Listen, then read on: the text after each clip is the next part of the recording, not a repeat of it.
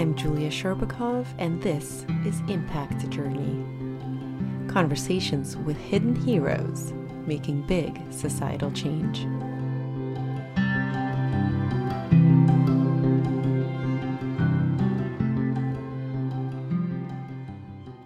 I've been screamed at, locked out of buildings. Well, now if we have a challenge getting in the door, it's because everyone else wants to get in the door. Climate Week and UN General Assembly Week, you could trip in the streets of Manhattan over CEOs who were rushing to events to talk about the Sustainable Development Goals. Today, I am fortunate to welcome Aaron Kramer, CEO of BSR. Aaron is probably one of the most recognized authorities on sustainable business globally. In his role as CEO of BSR, the Sustainability Network and Consultancy, and on advisory boards at Marks & Spencer's, SAP. About his journey, I was so curious to learn from his 25 years in sustainable business. He has really a unique point of view on how it's evolved, both looking backwards, and you'll hear his hilarious descriptions about what an uphill battle it really was in the 90s, to now being more downhill. And yet, when speaking about the current moment, even though it's not as hard to get in the door, it is more complex in terms of the urgency of the issues, in terms of the scale, and also paradoxically in the shift in social consciousness, and how now hope and faith in the future have become a rare commodity, and how leadership from the heart is becoming the most necessary tool to get us through. So as always, rate, review, send me your comments, impactjourneypodcast@gmail.com, and enjoy my conversation with Aaron Kramer. Well, starting out, I'd love to hear a bit about actually how you got here, your background. I know you're a recovering lawyer, a recovering journalist, and now at BSR for over 20 years. But going even further back beyond that, I'm just kind of wondering, where did this all begin? What's the thread in your life that's brought you all this way? Well, I think that my family played a role in shaping how I see the world. I mean, I grew up in a family that was actively involved in not formal politics, but in public issues in many ways. My father, my grandfather were both actively involved in the Jewish community in Los Angeles, where I grew up. I remember being aware at a very, very, very young age of things like the day Martin Luther King died and the day Robert F. Kennedy died, and how important that was. And so I always thought from a pretty young age that I would want to be involved in public-oriented issues. I'm not sure I could have envisioned how that would happen, but I've never actually heard it put that way. What does that mean to you, public-oriented issues? Just what's going on in the news. I mean, that's always been, my parents told me from when I was really, really little and first learned to read, I just would always read the newspaper. And so I was just always very curious about what was going on in the wider world. And, I was born in 1962, so I remember lots of things happening like Watergate and the end of the Vietnam War and really significant historical events that drew my attention.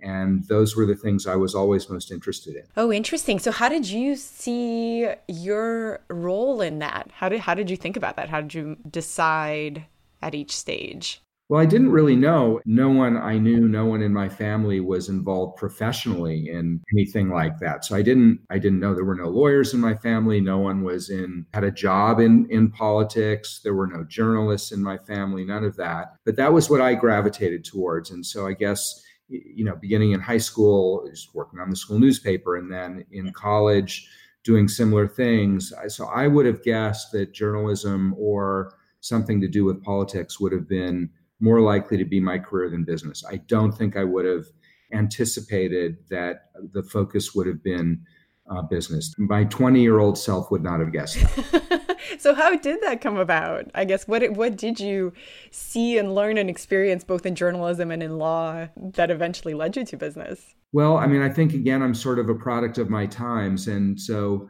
I finished law school in 1989, and the 1990s were a time when the business was driving a lot of change in the world.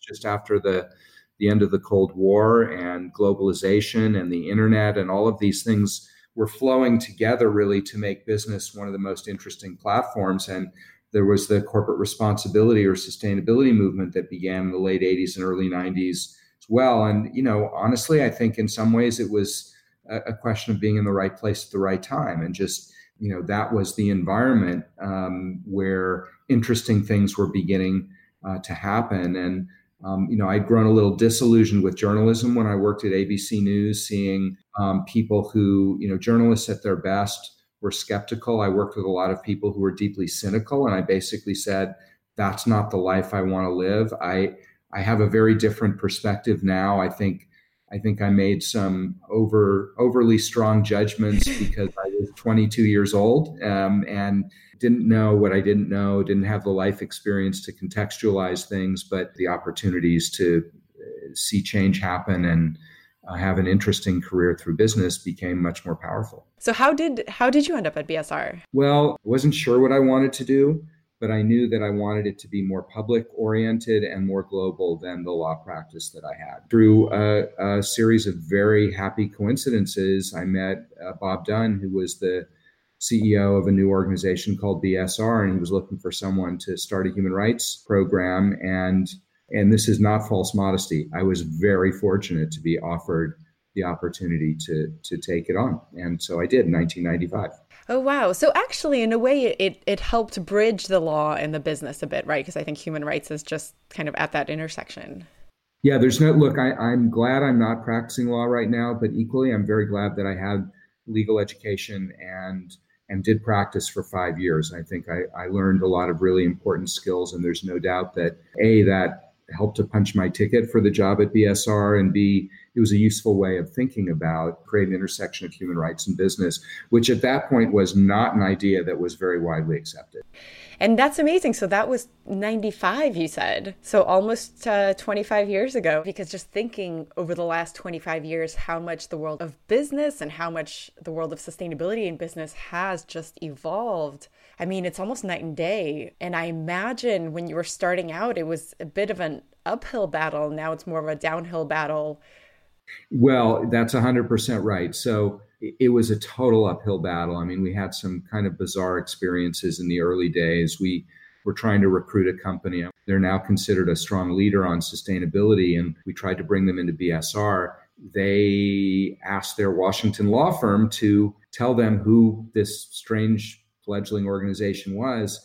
And to prove how long ago it was, the law firm then faxed in their report, and they faxed it to us instead of to the company. And it was clear that this law firm had concluded that we were a threat to the market economy, that we were dangerous leftists or something. And so that was the mindset then. It was tough. Oh my gosh. I've been screamed at, locked out of buildings, et cetera, et cetera. So it was much harder. Well, now if we have a challenge getting in the door, it's because everyone else wants to get in the door. So so that's what's changed. Coming out of Climate Week and UN General Assembly Week just last month, you could trip in the streets of Manhattan over CEOs who were rushing to events to talk about the Sustainable Development Goals or their new climate commitments.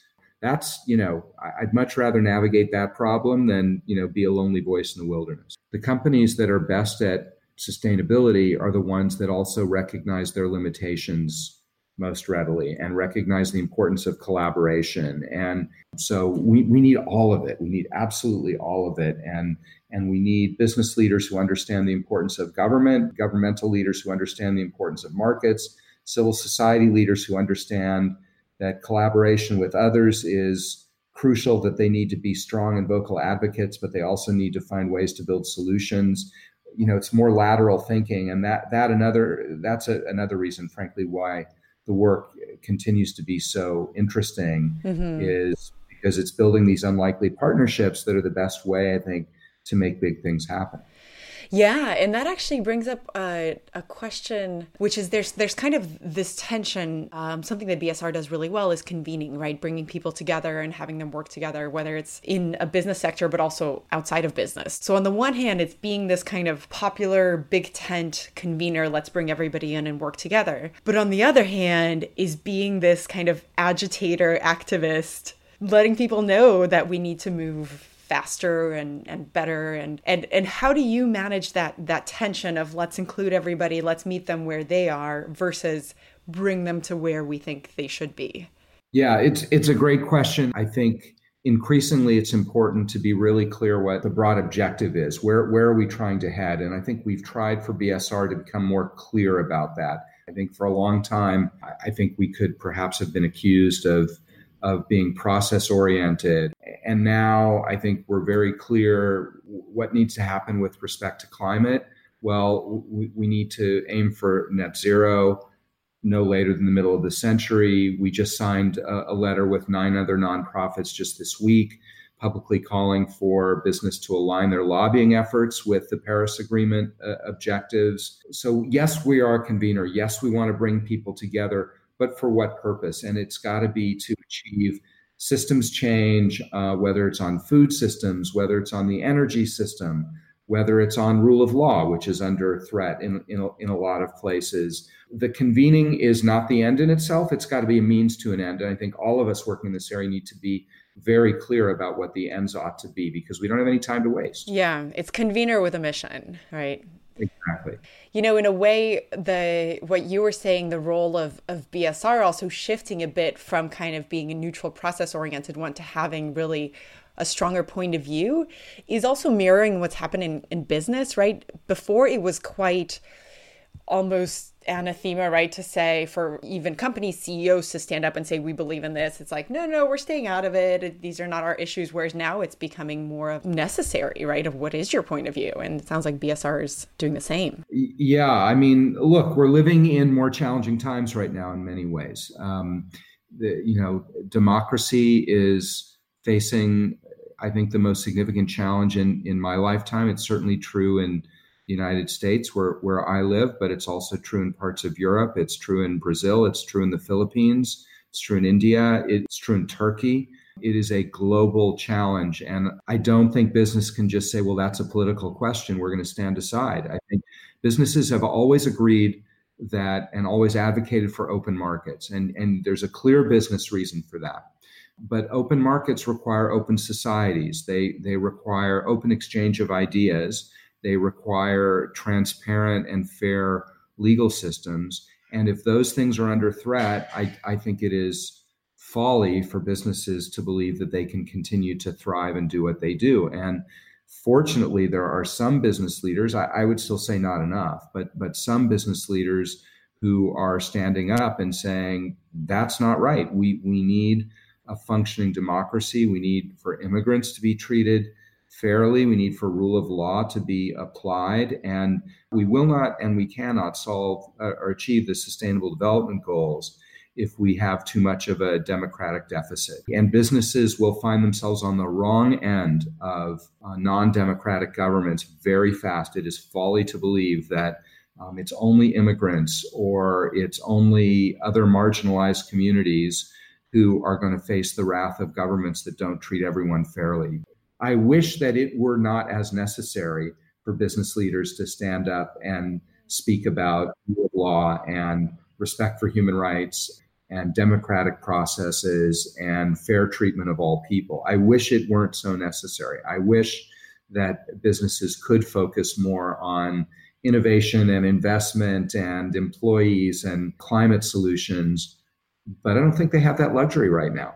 It must be exhausting in a way for you, but also energizing to maintain that sense of urgency. And like you said, not just being the convener, but being the convener with a sense of urgency and mission. How is that for you living that? Well, first, it is energizing. And I remember when I got the job first at BSR, I was sitting in bed reading the New York Times when it was an actual newspaper. And I said to my wife that everything in this newspaper is now relevant to my work. And that's very energizing. I am feeling a state of significant agitation right now because the need for urgency is so great. I think, while I am an optimist and I think there are a lot of good things happening, I also think that the world is not pointed in the right direction in many ways. And I think we have to have both patience and urgency. Patience because, what we're trying to accomplish is a series of long-term goals, but you don't get to long-term goals if you don't act with urgency today. And so I am feeling that very powerfully right now in 2019, more so than I have really at any other time since I've been doing this work. Yeah, you're right. And that tension between patience and urgency is kind of the almost the lifeblood of all of this work that we do. What have you learned kind of along the last 25 years in terms of balancing that patience and urgency? I think I've learned the importance and the value of being bold. I think people are looking for a degree of clarity. The most positive reactions I've gotten from colleagues, our member companies, and others have been when we've stepped out and said, this is where we need to go. I think people are looking for that clarity of direction in a world that is really complicated and things are pointing in many different directions at once. It's one thing that's become clearer to me in the last couple of years in particular. Yeah, it's true. It reminds me a lot of, and I know this example gets cited often, the mission to go to the moon back in, and you were there. I mean, not on the moon, but you were alive during that time. Right. But I think it often gets cited and as a good example, too, right, of being bold, of setting this target for something that seemed almost impossible at the time, but really that having the effect of energizing and really moving so many people in a common direction. So I like that what you're saying is, how do we do that? How do we set that moonshot target, but for business and for society? Well, President Kennedy gave a speech, which I've seen clips of many times, and I cite from time to time on exactly that point. I remember the words. We choose to go to the moon and do the other things, not because they are easy, but because they are hard. That kind of spirit is, I think people have lost their faith in the future in many ways. That's something that's changed in my lifetime. I think when I was little, when I was young, there was a broad sense of human progress and that it was maybe not easy, but inevitable. Now, I don't think that's true. And I think you see this in all sorts of polling data. And this is why we have Brexit and Trump and anti-immigrant sentiment and xenophobia and a turning inward. So I think we need to find a way to reclaim faith in the future and faith in human progress. So that's something that I think is an implicit part of what we're doing that maybe needs to be made more explicit, actually, that we need to build a future that works for everyone and restore people's faith that is actually achievable. Yeah, absolutely. And that actually brings up another question that's going back to a bit with the work that you do with BSR and the leaders of these companies that you work with. In order to create that change, there's this balance of transforming and enabling and catalyzing the individual versus the organization and the collective. And the challenge here is, it's actually, it's hard enough to change an individual and take time for people to change. Often people don't. Once they do, they can have a good impact. But often then those CEOs leave the company, right? People don't stay in organizations for very long. And so I'm wondering, where have you seen change happen, and how have you seen that balance of change at the individual level versus then embedding that into organization and culture? Boy, it's a great question, and it's really hard to answer. I think, I think for some people, they are motivated by their heart and a sense of what's right and wrong. And I'm thinking now of CEOs, and there are others for whom it's all head and analytics. And I was at a fascinating conference on energy in Norway in February of this year, and there was a very heartfelt dialogue that was sparked by having 3 women in the energy sector in their 30s and 40s. And in that business, if you're in your 30s and 40s, you're young, how they see the future of their business. And they spoke from the heart and in a way that reached a lot of people. As one of them said, I have an 8-year-old daughter who asks me why I'm working for a company that's ruining the future. And wow, he just said, look, no human being should be able to, overlook that. That's very profound. There was another speaker at this conference who put out a very sharp challenge to the industry based on, unfairness in our tax systems, subsidies, very passionate, but all about facts. and people, not everyone, but a lot of people put their guard up. And it was very interesting just in this one context, in an industry that I think for the most part is wrestling with what its future is. Oh, yeah. Knows that things cannot stay the same. In an industry that's known for being full of engineers, I saw not insignificantly 3 women speaking from the heart and 1 man speaking from more of an economic and political perspective, and the heart won. And that's, I think, I would bet that more people remember that than remember the economic debate and challenge that was out there. So I hope, though, everyone has their eyes open to the way the world is changing and what the reality is, and not just sort of blindly following what's right in front of them and seeing the bigger picture. I just want to kind of pause and appreciate your ability to kind of take these really various pieces and articulate them and frame them and also put them in perspective in a really clear way. And it's fascinating because I can see you doing that for yourself, and I think it really helps others. So thank you for that. Well, you're very kind, and I think the empathy and insight that you bring to this discussion is really great as well. So I'm appreciative for that also. Thank you. A big thanks to Aaron Kramer. You can follow his work at bsr.org and on Twitter at Aaron Kramer. This has been Impact Journey. See you next time.